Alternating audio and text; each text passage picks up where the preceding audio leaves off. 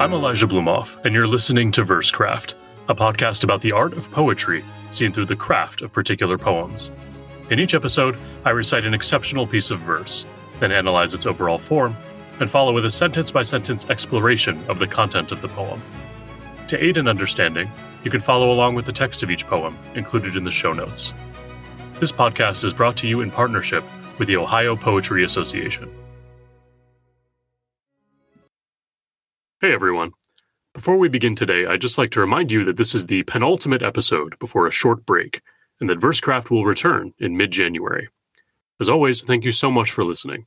If you like the show, please don't forget to tell at least one friend about it who you think might enjoy it. And if you're feeling extra ambitious, a rating or review on Apple Podcasts is always very appreciated. On my Robert Hayden episode, I mentioned that the poetry podcast I love most, besides my own, is Sleerickets by Matthew Buckley Smith. In addition to being a delightful and insightful commentator on all things poetry, Smith is a sensitive and moving poet in his own right, and I'm pleased and excited to share a poem of his with all of you today. As with the Davis and Cunningham episodes, today's episode is twinned with next week's episode, both of which feature a hyper-specific theme. In this case, the appeal of embodiment as conceived within the context of Dante's Divine Comedy. To clarify, both poems take a different scene from the Divine Comedy and use it to meditate upon the unique pleasures of living within a human body in a material world, as opposed to existing purely as incorporeal spirit. This may sound similar to the theme of Davis and Cunningham, but whereas those poets approach the problem of material specificity versus ethereal abstraction in the context of love and relationships, Smith and next week's poet focus on flesh and materiality as the proper home for the human spirit in a more general, existential sense. In this, they reflect the sentiments of Janet Lewis and Carl Dennis that we saw in episode 6 of season 1, as well as the charming poem I just rediscovered by C.S. Lewis, which I unfortunately don't have time to recite here, entitled Being Human. Having chosen so many poems for discussion which revolve around similar themes, you may have begun to suspect that I have an agenda. To an extent, this is true, but my agenda is twofold. I do actually think that one of the major problems we face as human beings is a tendency to reject and despise the limited, imperfect, and often frustrating and uncomfortable conditions in which we live, and seek refuge either in escapist fantasies or unrealistic and even dangerous ideals. Poems which work as rhetorical antidotes to this tendency, which wholesomely argue for treasuring our humble, incarnate condition as the essence of what we are, and loving the material world accordingly, therefore have a special spiritual and moral value in my book. Nearly as important as this, however, I think that by focusing on one thematic nexus, a variety of poetic styles, interpretations, and worldviews can be thrown into edifying contrast. By using the theme, embrace of the material world, as a kind of control, we can profitably see how different minds respond to similar ideas and compare the fruits of their meditation. All of which brings us back to today's poem and poet. Matthew Buckley Smith was born in 1982, and so has now, at the tender age of 40, transitioned from being a so-called emerging poet to a young poet, as he's cheekily put it. He attended the writing seminars at Johns Hopkins University, where he met his wife, the talented poet, writer, and psychiatrist Joanna Pearson, and has gone on to publish 2 books, Dirge for an Imaginary World, which won the 2011 Able Muse Book Award, and his soon-to-be-released collection, Midlife, which won the 2021 Richard Wilbur Award. He also mantles the best poetry podcast that doesn't rhyme with Schmerscraft, so that's something. Though I would be remiss not to also mention his sometime co-host Alice Allen's podcast, Poetry Says, which is also excellent. Our poem for today, Paradiso 1463, comes from Smith's first collection, and I imagine that he wrote it when he was around my age, a fact which to me at least gives it an extra layer of intrigue. The title of the poem functions as the poem's epigraph, and in order to understand Smith's poem, it's necessary to have knowledge of the passage of poetry to which the title refers. The citation in question comes from Dante Alighieri's epic poem Paradiso, the third in the trilogy of epic poems, following the Inferno and Purgatorio, which comprises the Commedia, or Divine Comedy. Specifically, Smith is referring to the 63rd line of the 14th canto of Paradiso, which comes immediately after a host of souls in heaven have spoken to Dante about what will happen when they are reunited with their bodies following the rapture. Let me read from Alan Mandelbaum's translation what happens next, beginning at line 61. One and the other choir seemed to me so quick and keen to say Amen, that they showed clearly how they longed for their dead bodies, not only for themselves, perhaps, but for their mothers, fathers, and for others dear to them before they were eternal flames. Dante observes that the intense enthusiasm the souls display to be reunited with their bodies shows that even in heaven there is longing, and that for a human soul happiness is not complete until one's body can experience heaven too. The key line for Smith and for us is "che ben mostradisio di corpi morti," showed clearly how they longed for their dead bodies. It is this poignant remark that provides the inspiration for Smith's poem, which can be seen as a meditative response to and commentary on Dante. The poem goes like this. Paradiso 14:63. Even in heaven, then, there is desire for resurrection in the appointed time, when out of blackened earth new flesh will climb beyond the cross of every storm-whipped spire into that harmony kept by the choir assigned each soul, whose naked pantomime clothes itself there in joy, like sense in rhyme, like lyrics in the plucking of a lyre. For this, but also for the body's own relentless, unrepentant want, to feel cool water on the brow, to bend and kneel within the house where skin and hair and bone meet in a smoky, sniffling, crassly real desire to live and not to be alone. At this point in the podcast, we've looked at several different variations on the sonnet, but this is the first time we've encountered an orthodox Italian sonnet, which we might compare to the orthodox English sonnet I discussed in the Stanley Kunitz episode. The form is of course appropriate to the Italian subject matter, and even more so because Dante often wrote in this form as well. How do we know that the sonnet is Italian? Two reasons immediately jump out: the stanzaic division and the rhyme scheme. The lines are divided into an octet and a sestet, the traditional division for an Italian sonnet, and the fact that there are only two rhyme sounds in the octet rhyme scheme, which runs A-B-B-A, A-B-B-A, a pattern, by the way, known as enclosed rhyme, and three rhyme sounds in the sestet, C-D-D, C-D-C, accords with the strict rhyming expectations of this form. It's because Italian sonnets are so demanding in their rhyme scheme, requiring the poet to think of 3 to 4 words for each of their rhyme sounds, that true Italian sonnets are relatively rare in English, a notoriously rhyme-poor language. When poets do decide to write Italian sonnets in English, it's very difficult to write ones where the rhymes don't sound forced. That Smith is able to handle his rhyme scheme so gracefully, have his words fit so naturally, is a testament to his consummate craftsmanship here. True to the structure of an Italian sonnet, Smith employs the octet to paint a lyrical description, to set a scene, and then make a turn, and then he makes a turn, a volta at the sestet, in this case identified by the words, but also, to explore a deeper meditation on the situation described. Metrically, we are in our standard iambic pentameter, with an anapest in the 4th foot of line 2, an amphibrach in the 1st foot of line 14, and the occasional trochaic substitution here and there, including in the 1st foot of the poem, which starts us off on a literally strong note and indicates Smith's eagerness to respond to Dante. Most metrically interesting about this poem is how furiously enjammed it is. The last line aside, only the 1st, 2nd, 7th, and 8th lines do not spill over grammatically into the line that follows. These are the beginning and ending lines of the octet, and they create a kind of stable grammatical border around the frenetic interior. The fact that every other line doesn't jam, to say nothing of the fact that the whole sonnet is only one sentence long, creates a breathless, virile through line of energy to this poem that reminds us of no one so much as the master of enjambment himself, John Milton. Because this poem is so heavily enjammed, it's difficult to break it down into sections without losing the sense of what it's saying. Therefore, I'm going to start by looking at the entire octet.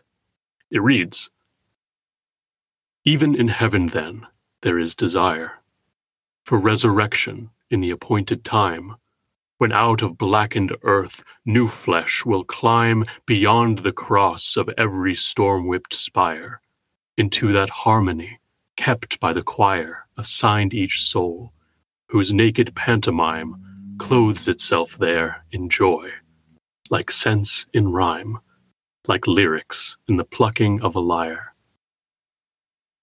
Smith begins by baldly stating what Dante had insinuated: even in heaven there's desire. Smith goes on to describe the object of this desire: the resurrection of dead bodies, their decayed flesh renewed to health, and matched to their immortal souls at the last judgment. The third line, out of the blackened earth new flesh will climb, is a much richer one than we might initially give it credit for. Let's start with the brilliant use of the word blackened, which in this context is wonderfully ambiguous and could mean at least three things. Firstly, it could refer to decay. As things rot, like teeth or roadkill, they tend to blacken.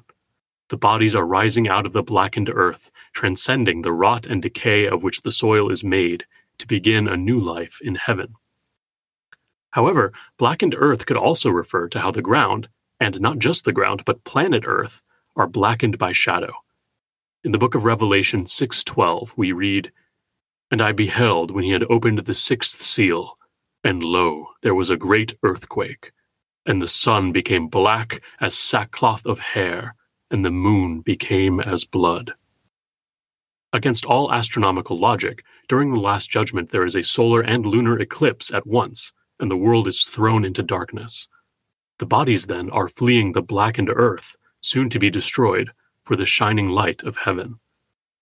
Finally, we can read blackened to mean scorched, like a blackened fish taco.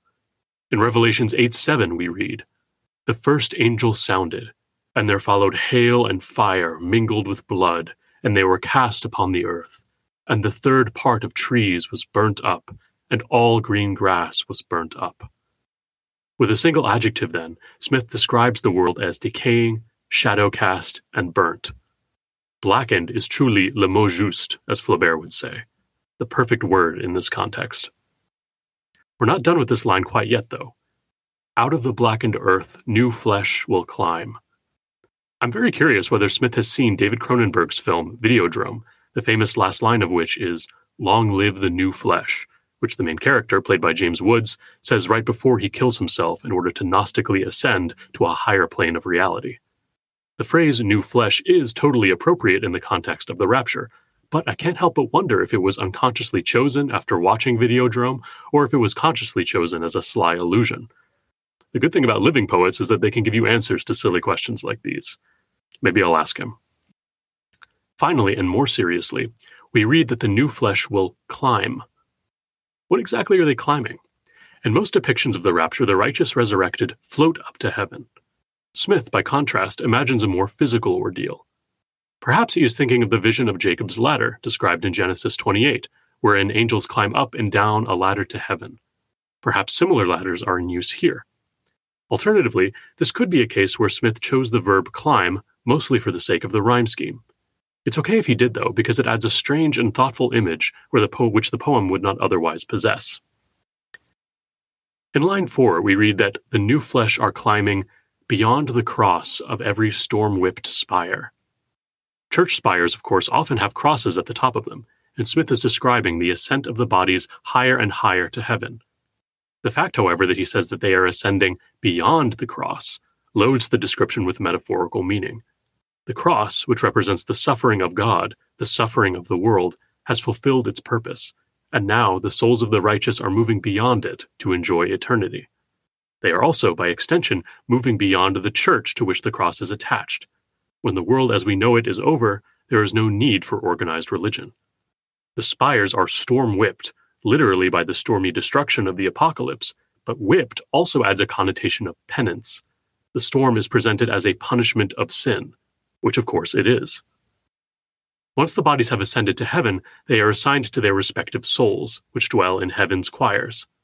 These souls are described as naked pantomimes, because their bodies, their fleshly clothes, have been missing, and in the meantime, they can only imitate the forms of their bodies. Once they've been reunited with their bodies, each soul clothes itself there in joy. The way in which a soul is clothed with a body, which gives it the ability to feel sensations again, is then compared to how the content of a poem may be clothed in rhyme, or clothed in the accompaniment of music, both of which add a deliciously sensory element to the words. It's a beautiful and vivid pair of similes, worthy of Dante himself, in my opinion. By showcasing the root of the word lyric in the word lyre, Smith also reminds us of the musical origins of poetry, and perhaps implies that just as a soul is happiest when united with a body, so poetry thrives best when wed to rhythm, rhyme, and form. Let's begin again and read the poem all the way through. Even in heaven, then, there is desire for resurrection in the appointed time, when out of blackened earth new flesh will climb beyond the cross of every storm-whipped spire into that harmony kept by the choir assigned each soul, whose naked pantomime clothes itself there in joy, like sense in rhyme, like lyrics in the plucking of a lyre. For this, but also for the body's own relentless, unrepentant want, to feel cool water on the brow, to bend and kneel within the house where skin and hair and bone meet in a smoky, sniffling, crassly real desire to live and not to be alone. In the sestet, Smith complicates his argument. Yes, the souls in heaven desire God's plan to come to fruition for its own sake, but they also have a more selfish motive. They long to be reunited with their bodies so that they can feel its relentless, unrepentant want. This is what you might think of as the opposite of Buddhism. The enlightened souls in heaven wish to have bodies again so that they can feel once more what it means to desire, what it means to appreciate and hunger for sensation. They wish, like God in the personage of Jesus, to become incarnate. They wish to feel cool water on the brow, an image which serves as a synecdoche for all kinds of sensory pleasure. This is reminiscent of the C.S. Lewis poem I mentioned, where Lewis says, "But never an angel knows the blessed cool at every pore caressing us. An angel has no skin." The heavenly souls desire to be able to bend and kneel within the house of their bodies, a prayer-like motion that seems to imply that worship cannot be complete without a body, that having a body allows one to appreciate and praise creation more than one could otherwise. In the last three lines, we seem to have a bit of a problem. Smith says that skin and hair and bone meet in a smoky, sniffling, crassly real desire to live and not to be alone. The choice of imagery is effective. Smith, a one-time avid smoker, adds a personal touch by describing the body as smoky. Sniffling captures the visceral activity of feeling one's bodily fluids in bodily canals, and the word crass, which is etymologically related to the words gross and grease, captures the disgust we sometimes feel with our physical bodies, which seem so crude compared to our minds, but which are, in fact, wondrous and intricate blessings essential to our experience. So where's the problem? The problem lies in the fact that these adjectives are not actually qualifying the word body, but the word desire. How can a desire be smoky or sniffling? Simply put, I don't think it can, and I think that this may be the one slip I detect in an otherwise stunning poem. We end strongly, in typical Matthew Buckley Smith style, with a stab of pathos. The body's desire to live and not to be alone. Already we have seen that the soul feels lonely without its body, but with its body, it feels the more instinctive need for human touch, human affection. This calls back to the Dante we read at the beginning. The souls longed for their bodies, not only for themselves, perhaps, but for their mothers, fathers, and for others dear to them before they were eternal flames. Even in heaven, it seems, there is no substitute for hugging the ones you love. No substitute, not even the face of God, for seeing the faces of your friends. Materiality is shown not merely to be essential to the human experience, but essential to love itself. And if God is love, materiality is as much an aspect of His glory as heaven itself. With all that we've learned and explored, let's read through the poem one last time, as an old friend. Paradiso 14:63.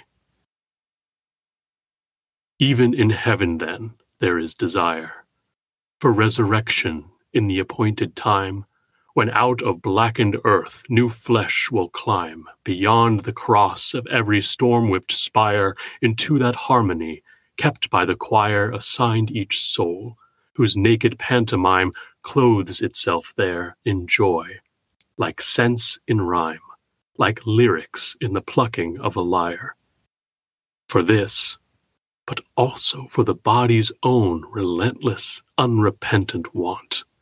To feel cool water on the brow, to bend and kneel within the house where skin and hair and bone meet in a smoky, sniffling, crassly real desire to live and not to be alone. Thank you so much for listening and for letting me put a little verse in your universe. If you liked this episode, please consider rating the show or leaving me a review on Apple Music or wherever you get your podcasts. If you have friends who love poetry, or even better, friends who don't get poetry but wish they did, please let them know about the show. Thanks again, and until next time.